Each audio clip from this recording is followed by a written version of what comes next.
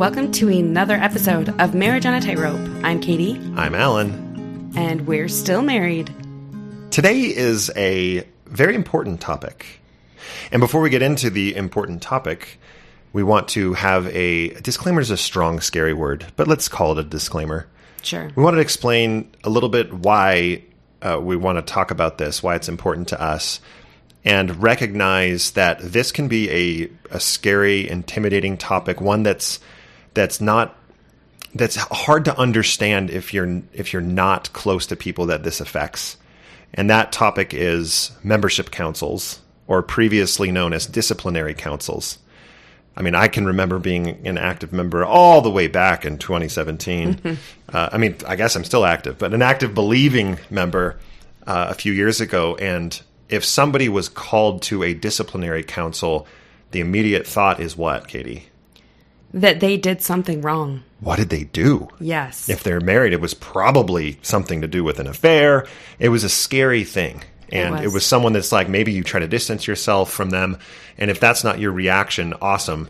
That was my reaction, I'm ashamed to say. But now in this space, if you're meeting up with couples and you're meeting new people that not only are in mixed faith marriages themselves, but you start to meet with professionals that are helping people on the margins, and you get to really be close and love these people. And Katie, who is the number one person that we have worked with closer than anyone else in this space? It is Natasha Helfer. And I want to just say too, Alan, for those of you who are not members of the church, who don't know what a membership council or disciplinary council is, Alan, can you describe what that is? Yeah, absolutely. So a few churches have this this process in place, similar to the LDS Church. But the LDS Church has these councils, local leadership. At the very smallest unit, there's a bishop and two bishopric counselors. Above that bishop, there is a stake presidency who has two counselors. And then there is the High Council, which is 12 men who are acting as kind of, it's a High Council. It's a support network for the stake president. Disciplinary councils are not all they do. That's actually quite a small portion of what they do. But they have different assignments to look over different programs within the church, the young men's program or the young women's program, or, the high counselors go around and they speak to the different wards on High Council Sunday at church after the bread and water is taken for the sacraments. You can think of this similar to a courtroom where you have, you could say a jury of people who are called and summoned to come and listen to this council, similar to that. Yeah. So there's a handbook that outlines sometimes where a disciplinary council at this point is called a membership council, where that is required to occur. If a certain thing happens, a disciplinary council is required. Outside of that, and we don't need to talk about what those things are, but at the discretion of the stake president or bishop, a council can be called on a member's behalf at their discretion, just based on what they want to do. And that's the case with Natasha. Now, the outcomes of these councils, there's a few different outcomes. A, nothing happens. They basically say, hey, here's the evidence against the accusations that we're making. And what is your defense? The person defends themselves. Typically, half of the council is supposed to advocate for the person, the defendant, I guess you could say, and the other half is trying to prosecute. So they split that evenly. How even it is, well, I don't need to flash my post-Mormon side. I don't like these councils, and many people don't, even those that are in the church. But that's not the point of this conversation. The point of this conversation is to support a friend in need. So, no action is certainly an option. Another option is disfellowship, which basically means, hey, you can't hold a calling for a period of time. You can't take the sacrament for a period of time. You won't be asked to pray for a period of time, but you're still a member of the church. And usually that's communicated, whether it's a month or 6 months, or let's talk after a few months to see if you're going to be returned to a member in good standing. And then the last option is excommunication, or now they call it removal of membership records, where you're actually removed from the records of the church.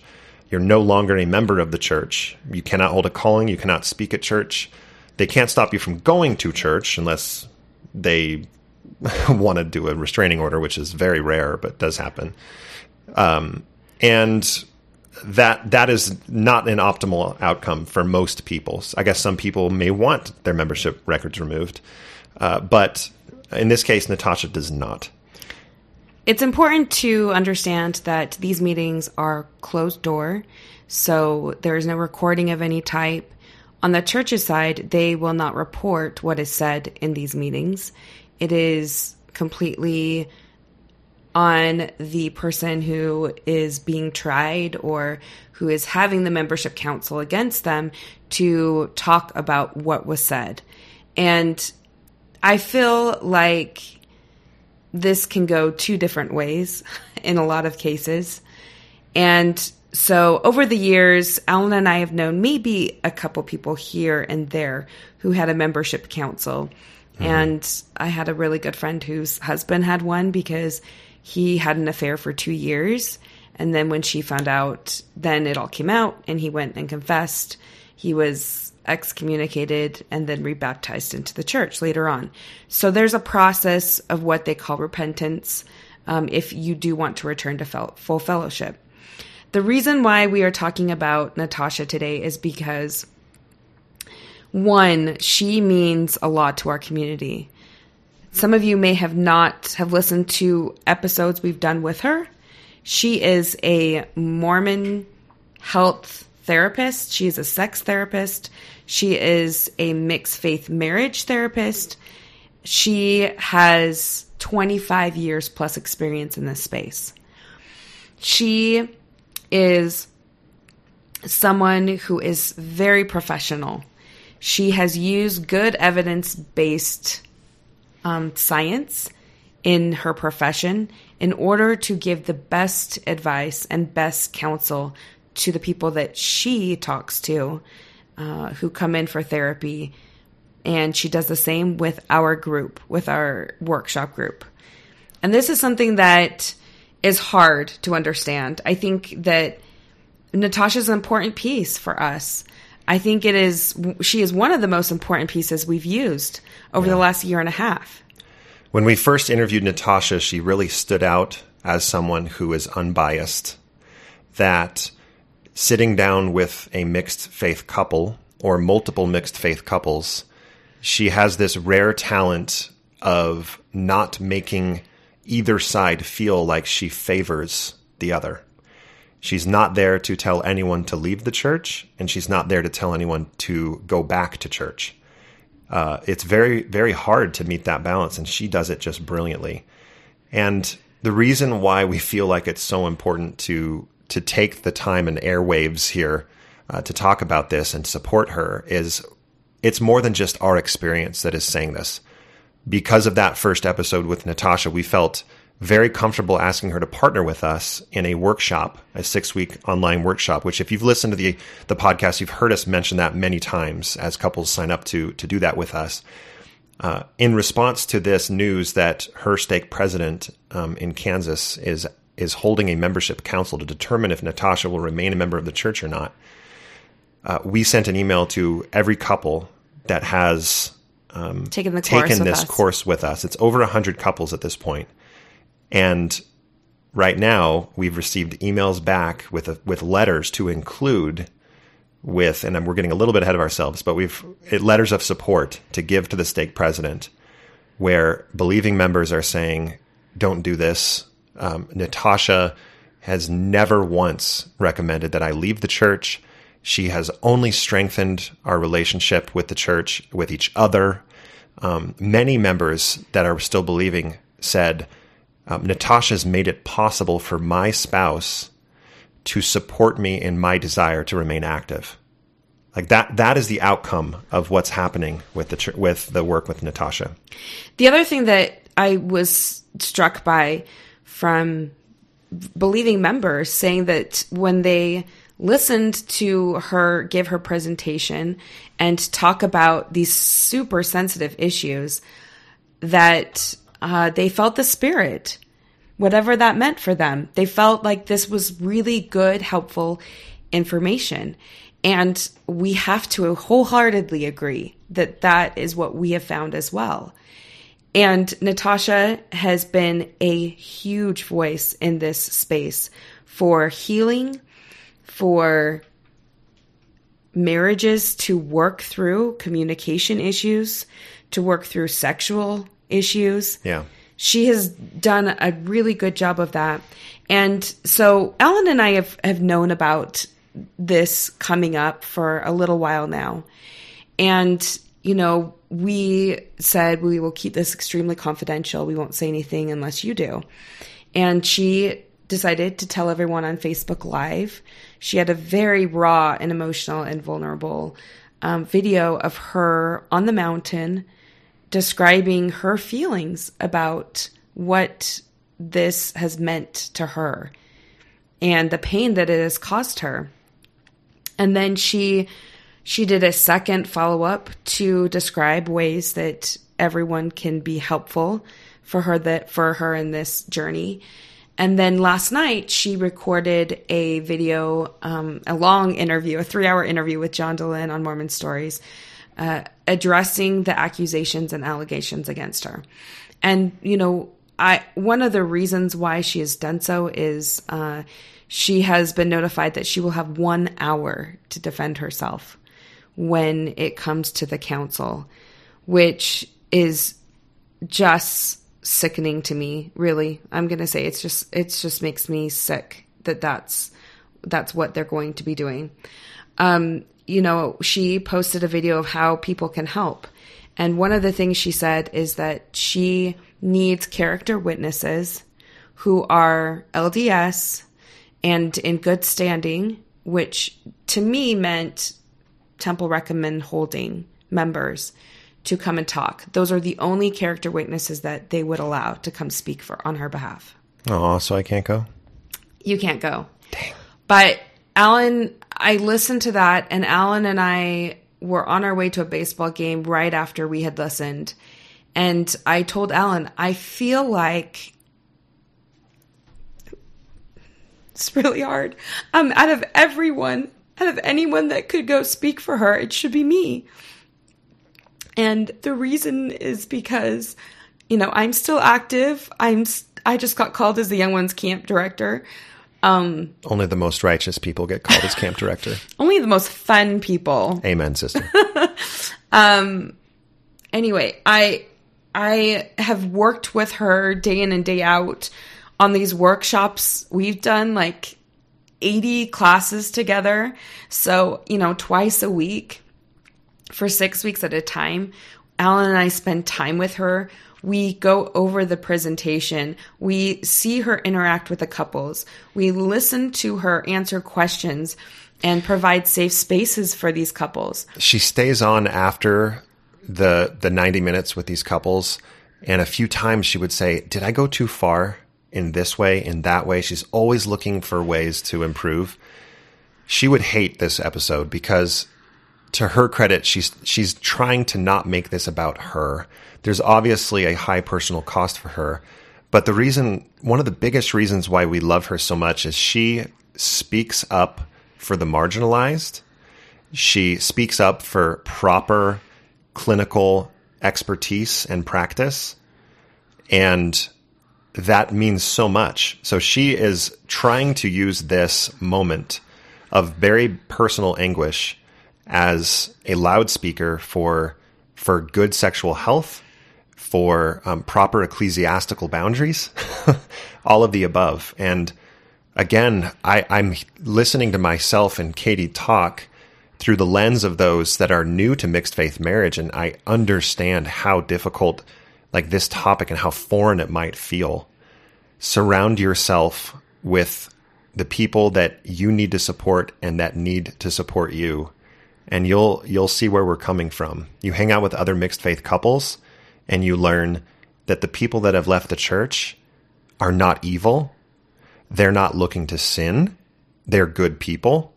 And the people that are still in the church with the other couples that you meet are not brainwashed. They're not stupid. They're not blind. Your biases break down so quickly. And we have seen how amazing Natasha is on a personal level. Just a few weeks ago, she came to Katie's birthday party with her amazing partner, who was just great. Meeting him was fantastic. And just this is just really sad and hard for us. Yeah, it is. And, going back to my sort of decision to go, can you explain that? Because we actually haven't walked through Yeah, so I just felt like, since I see her at a professional level, since I work with her, since I'm an active believing member, it would make the most sense for me to go. So I called Natasha and I said, who do you have in your corner? Who's going to be speaking on your behalf? And at the time she said she had just asked her ex-husband. And I told her, I said, I need to be there because I feel like I'm the perfect candidate to speak for you. We have a history together, both professionally and personally. And I just feel like this space needs people like you. And however I can lend my voice, I will. And it was met with, a very, I think, tearful and very happy response. So I drafted an email to her stake president. I sent it over. I know that they've had a conversation about me and a couple others who will be coming. I have not yet gotten the clearance from the stake president. I'm waiting on that. And as soon as I do, I will book my ticket and be there on Sunday for Natasha. But I feel like it's more than that. It's like, I feel like I'm representing our whole community when I decided that I needed to go. I also feel like it's the right thing to do.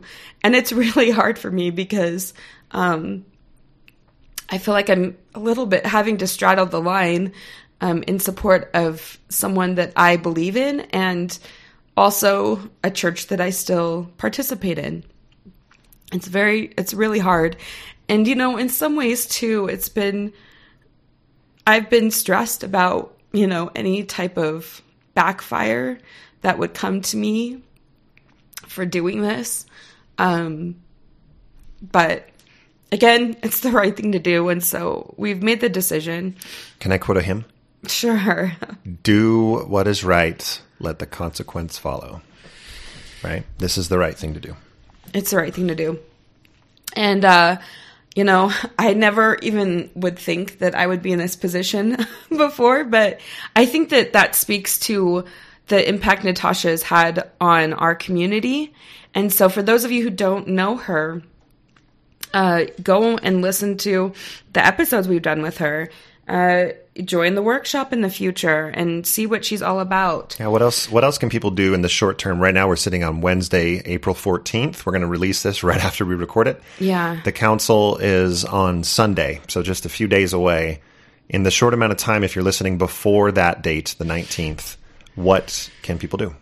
So in her Facebook Live, in the comment, she has put, in the post, she put where you can direct emails. So if you would like to send an email of support, maybe you don't know her personally, and maybe you don't know her professionally, but if you believe in good best practices for mental health providers, and you have been affected by a good mental health provider that has helped you along the way, you can send an email to the stake president. The email address is Steve M. Daly, STEVEMDALEY @gmail.com if you would like to send support that way. Be kind, be loving, be supportive. Yeah. He has invited people to email him, so this isn't a doxing for those that know what that is. Very different than docking. But if you have any words of support for Natasha or the work that she does, that's the words that she wants. The importance of the messages that she shares. You can send those to him. Other ways that they can support? I mean, if you're local, if you happen to be in Kansas. Yeah, if you are going to be in Wichita, Kansas, there's a good chance that I will be there as well on Sunday. Again, pending notification. Yeah. So if you would like to be there, you can go to Natasha's Facebook and see what time the council will start. And I'm sure that they can socially distance outside of the church building for that. Yeah. You can post your own thoughts on the topic and words of support for Natasha on your own social media outlets, Facebook. I'm going to make a TikTok today. I haven't discussed it on TikTok yet. Oh my gosh, I made a really funny TikTok this morning. He did. You guys, it's really funny. It's funny. It's a BYU post-divorce thing. Anyway, it's not making fun of the church. Go watch it. It's hilarious. But I'm going to make a TikTok about this to support Natasha as well. So whatever you can do to amplify the importance of this issue, where you're comfortable, go for it. Again, if you're not comfortable or you're not in a position to be public about something like this, that is so valid, and we get how difficult that is. I don't think I could have done it like a year ago. Right. I really don't. So believe me when I say, like, I am scared out of my mind to do this, but it's okay to not do anything. If you want to just send a private chat just in your support, that's great too. And hello, prayers or good vibes or whatever you believe in. For sure. That would be super helpful. I want to say before we move on, how proud I am of Katie for just doing what I'm going to talk to you directly for just doing what you feel is the right thing, especially because it's scary. It's important for if any of our family that still heavily believes in the church, or any of our leaders that are happen to be listening, or anyone up at the top of the church, anybody on the belief spectrum, it's really important that you hear me say that I support Katie in whatever you want to do. And there is zero part of me that is pulling or pushing her to be involved with this Natasha situation. There's no part of me trying to use this as an opportunity to prove a point about how the church operates or doesn't operate. Her journey, your journey, truly is yours. And I just want to love and support you through it. And he continues to do so. Thank you for saying that. Okay, in other news, before we end, for those of you who didn't see, we had a New York Times article come out last week, and super exciting for us. We were interviewed by a reporter a couple months ago, and we were featured as one of 5 different marriage podcasts in the New York Times. And it was, you do an hour and a half interview for just like a couple paragraphs. Right. But I thought it was great. And then I thought it was cool that it brought awareness to the issues that we've been, working so hard at for the past 3 years. And we had a really great response. So thanks to everyone that, gave us a pat on the back. And that was fun. And cheered us on. That was cool. I think now we should start our podcast with, welcome to Marriage and Tightrope. I'm Alan. I'm Katie. And we're published in the New York Times. This episode, if you want to read the article, you can go into our Instagram. We post about it there, and our Facebook Right. group. The link is in our bio in the Instagram. And then, cool. It's in the Facebook group. And if you aren't on either of those platforms, you could just look it up in the New York Times. I'm sure you could. That's right. Google our names. Yep. And then last, Alan wants to tease our next episode. Yes, we will be back to our regularly scheduled program on our next episode, which will come out next week. Tomorrow we're sitting down with John Ogden. That name may ring a bell. He wrote the book When Mormons Doubt. He's a believing member of the church. He reached out to us a little while ago with a really cool concept. Katie and I have been scratching our heads on how can we support mixed faith families with how to teach your children.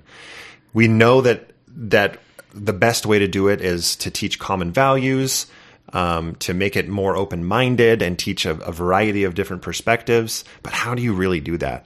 Well, John was listening to our supplication, to our prayer, and reached out and said, hey, I've started this website with a few buddies of mine, and that's exactly what it is. It's all of these lists of common values, and it walks you through an exact way to teach each value each week.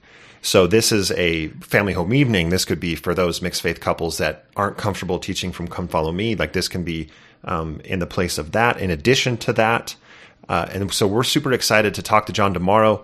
We did one of the lessons. We did one of the lessons on family history. Mm-hmm. And again, you wouldn't know that it was written by someone that was LDS.